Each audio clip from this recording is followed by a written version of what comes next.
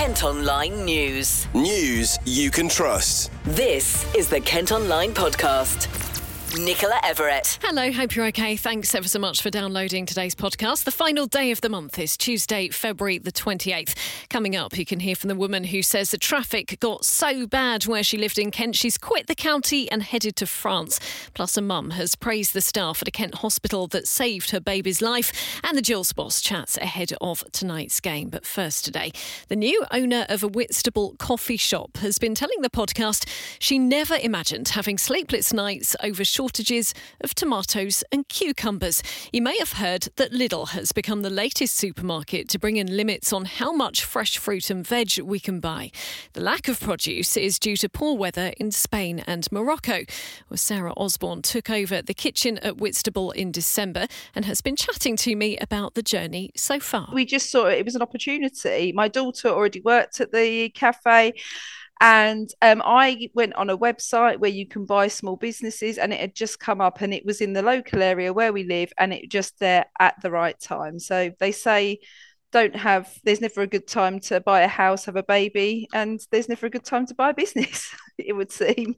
Did you think twice at all because of what's going on at the moment? I mean, did you have any hesitations, or was it just, if we don't do it now, perhaps we never will sort of attitude? Yes, but what we did do was a huge amount of research. We spoke to people that we know that already have small businesses. We also took financial advice. And I remember vividly sitting in our kitchen with an accountant who said, I don't think you should do this. And myself and my husband looking at each other and just justifying to him why this was a good idea. And now we're only 10 weeks in, and we often look at each other and say, don't mention that. Let's not talk about it. What are the big challenges then? And I know it's very early days, but are you happy with the decision that you made? Oh, absolutely. Yes. I mean, the challenges, the good things that happen do outweigh the challenges. The challenges that we've really faced is the fact that we don't have any industry experience. We're very reliant on the people that already worked there.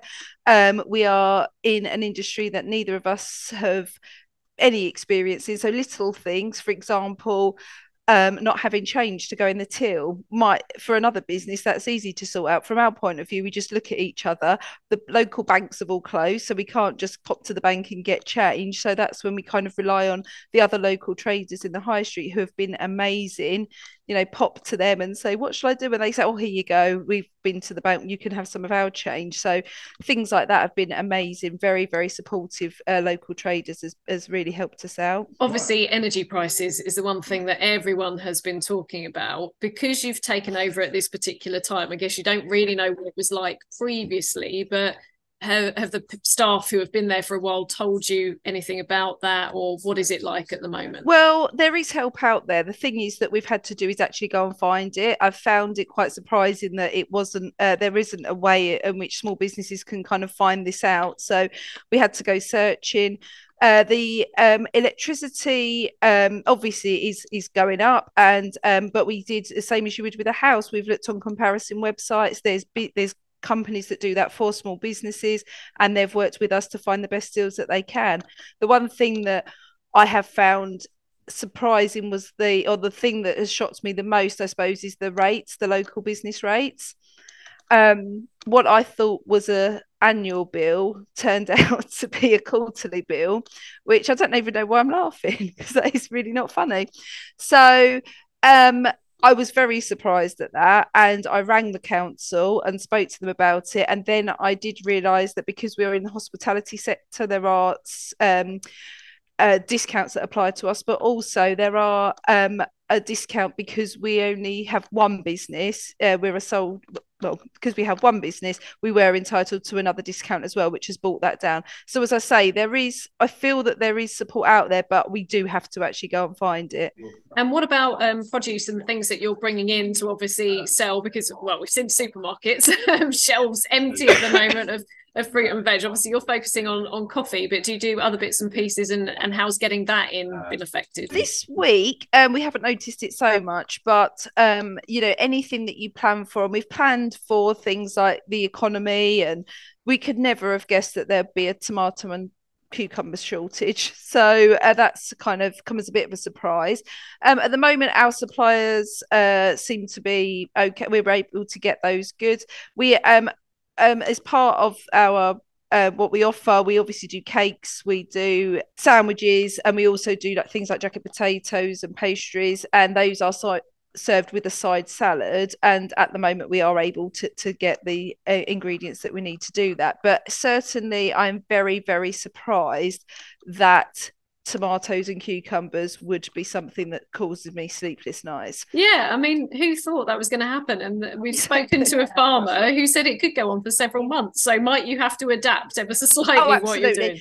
Of course we will. And that's what's quite nice about having a small business, just a family business, that we can make these decisions very quickly and easily, and we can adapt things quickly. If we were part of a bigger organisation, obviously it might take a while to get these things done, but we're a very small team, and we're really, really we can make decisions very quickly and change what we're doing very quickly as well. Kent Online News. Police have given us a CCTV image of a man they're hunting after a bank card was stolen from a car in Lyd. The vehicle was broken into on Mill Road overnight earlier this month. We've shared that picture on our socials.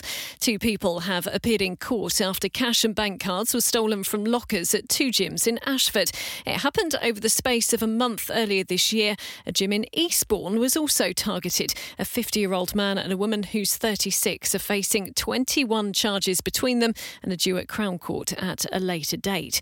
You can follow Kent Online on socials or head to the website today to see pictures of rats found by students at the house they rent in Canterbury.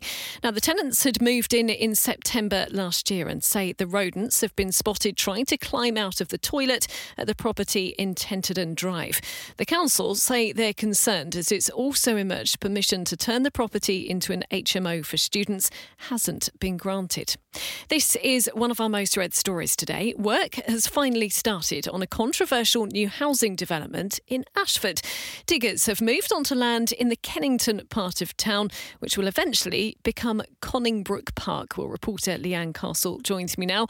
Liane, for anyone who doesn't know the town well, can you firstly describe this area in a bit more detail? The site's along Wilsborough Road in Ashford, which is part of Kennington, and for those who don't know, they might be more familiar with the fact that it's between Conningbrook Hotel and the Julie Rose Stadium. In fact, it's actually really quite close to the stadium. It's just up the road. It's also opposite an estate called Little Burton, and directly next to another new build estate called Conningbrook Lakes, some of which is still being finished. And why is it so controversial? It's controversial for a number of reasons. The first is that when the plans were first put forward, there was more than 1,000 objections lodged by residents, and even for a housing development, that's an awful lot of people. They were sort of concerned about overcrowding at the location, extra traffic on the roads, pollution, access to the estate, because Wilsborough Road is already incredibly busy as it is.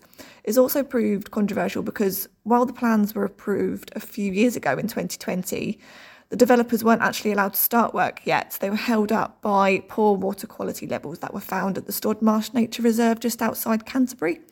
It means that they couldn't start anything because they had to demonstrate that the development wouldn't actually have any adverse impacts on the site. You've been speaking to some people nearby. What have they had to say? So neighbours aren't naive to the fact that this was coming. They expected work to start at some point, but because there'd been so many delays already, I think actually seeing the work start was a bit of a shock for them. Some said they would have just liked a little bit more notice because the majority of neighbours who live nearby were against the development. And finally, when is it likely to be finished, and is there any word from the developers at all? If everything goes to plan, Red Row have told us they hope the first residents will be moving in as soon as spring next year, so it's quite a quick turnaround. Liane, thank you ever so much. You can see pictures of what that development could eventually look like, and indeed a map of the site as well, by heading to the website. Kent Online reports. A police dog's helped track down 3 men who escaped from a lorry trailer on the A2 near Gravesend. Officers were called to the Cobham service station last week and followed them through woods and fields. One of the men was found hiding in a bush by PD Delta. All 3 were arrested on suspicion of immigration-related offences. Bosses at a curry house near Ashford insist they've made improvements after being given a 1-star health rating. Raja of Kent was criticised by inspectors for having a dirty kitchen and storing raw meat next to naan bread. Well, a follow-up clean-up visit by the Food Standards Agency found it was much cleaner and tidier, with a new report due to be published soon. Plans for a so-called super surgery that could serve 20,000 people in North Kent have been submitted. If given the go-ahead, the medical centre will be built on land at Steele Avenue in Greenhive. The idea is to replace 3 existing surgeries in Dartford and bring them under one roof. Staff and students at Medway's first University Technical College are celebrating today a significant turnaround after being rated good by inspectors. The UTC was placed in special measures after being branded inadequate following an initial visit by Ofsted.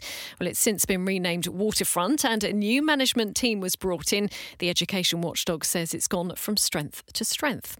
Now, a Sevenoaks mum has praised NHS doctors and nurses for saving her baby's life just minutes after she was born. Emma Innes had just given birth when it became very clear that her daughter Sophie wasn't breathing. She spent 10 days in intensive care and a total of 3 weeks in hospital, but has now completely recovered. Emma has written a book about her experience, which has even been praised by celebrity author and former Queen of the Jungle, Giovanna Fletcher. Here's Emma's story. So in the delivery room, she had to be resuscitated, and an incredible doctor, he spent a long time suctioning fluid out of her lungs in the delivery room. I know my husband said it was just absolutely horrific to watch, but I suppose his actions were the first most crucial in saving her life. And when she was a few hours old, she had to be moved to intensive care at UCLH. And yes, she was on absolutely full whack, everything they could offer. There wasn't any more that could be offered for her in a normal intensive care unit. And they were just incredible. I can't describe how fantastic they were at the Royal Free and at UCLH, because when she was delivered, the consultant who resuscitated her said she didn't expect a good outcome. I don't know if you can put it into words, but what was going through your head? I mean, as a mum that's just given birth, I mean, it must have been traumatic for you. It was very traumatic, and you picture when you've had a baby, you're going to be cuddling it and taking photos, and all the grandparents are going to come and visit, and it just wasn't like that on any level. I guess there's just a huge sense of helplessness because we couldn't do anything. We couldn't hold her. I didn't get to hold her at all until she was, I think it was 9 days old, because the ventilator she was on was in a fixed position, so they couldn't move her at all. So there was absolutely nothing we could do for her, and just feel so helpless and so sort of useless. We weren't able to be parents to her, but the care she received was just mind-blowing, and they looked after her so beautifully, and I don't have the words really. The care they gave her was just so fantastic. After some pretty hairy days, she sort of turned a corner, and she started to get better, and now she's perfect. She's absolutely fine. I think it's really lovely to hear such a positive hospital story as well, because there's so much sort of negativity surrounding hospitals at the moment. I think just to have that one doctor or the nurses or whoever looked after her at the time, you don't know who they are, but it's the fact that they just do that day in, day out is, I think, amazing. I could not praise them more highly. At the Royal Free, it was 4 a.m, and they all had to come flying up from paediatric A&E into this just disastrous situation. And there they were. They stepped up to the challenge, and they were just amazing. Kent Online reports. A Kent woman's told the Kent Online podcast how she's doing her very own escape to the Chateau after getting so fed up with traffic in the county. Heidi Muir had lived in Allington in Maidstone for 30 years, but says local roads couldn't cope with increased house building. Rather than move to a more rural part of the county, she's headed to France with husband Anthony. Heidi has been chatting to our reporter Megan Carr. It was basically the developments that were starting around the Allington area. Before, you might have a few houses being built here and there, but then suddenly it becomes hundreds into thousands. And the roads just couldn't cope at the time anyway. The main road, London Road going into Maidstone, was gridlocked most weekends. And when you're looking that thousands of houses were being built from the Maidstone Hospital down to the motorway junction, and then on top of that, you've got another new housing estate being built on the old Kimberley Clark, I believe it was, at Aylesford. And there are thousands of houses being built there, but There was no motorway junctions being built, so they were all coming into the same motorway junction, and just everything was taking its time getting anywhere. And so these were one of the main factors why we just wanted to maybe just change our lifestyle a little bit, and instead of having this really busy lifestyle, we just wanted a different environment. I mean, I don't know if you can hear around what you can hear. It's just literally the birds singing, and there's no traffic, and it's a different way of life, and it takes a little bit of getting used to, but I think it was just healthier for us. Our children had all grown up and moved on, so they were encouraging us to do what we wanted to do. And yeah, so we'd been looking for about 2 years, mainly to start off with just a holiday home, and just from there, then we found this house, and just made us rethink, what we were doing with our lives, and we just wanted to maybe make a different change to our lives. I mean, it sounds brilliant. I mean, I think one of the first questions that came to my mind was, I know you said about a holiday home, but why France? Obviously, I understand getting away from Maidstone as someone that commutes there every now and then. It is horrific on the road, terrible. But obviously, there's more countryside places in the UK and such. So why did you choose France? France, obviously, you can get a lot more for your money out here. You can buy houses out here from £30,000 upwards. Okay, if you're looking at buying a £30,000 house, it will require work. You will have to have electrics or plumbing. So we were looking around those sort of prices anyway. But then we just thought, with the money that you're putting in, and obviously when you come out as a holiday home, if the house has got a lot of work to do, it then doesn't become a holiday home.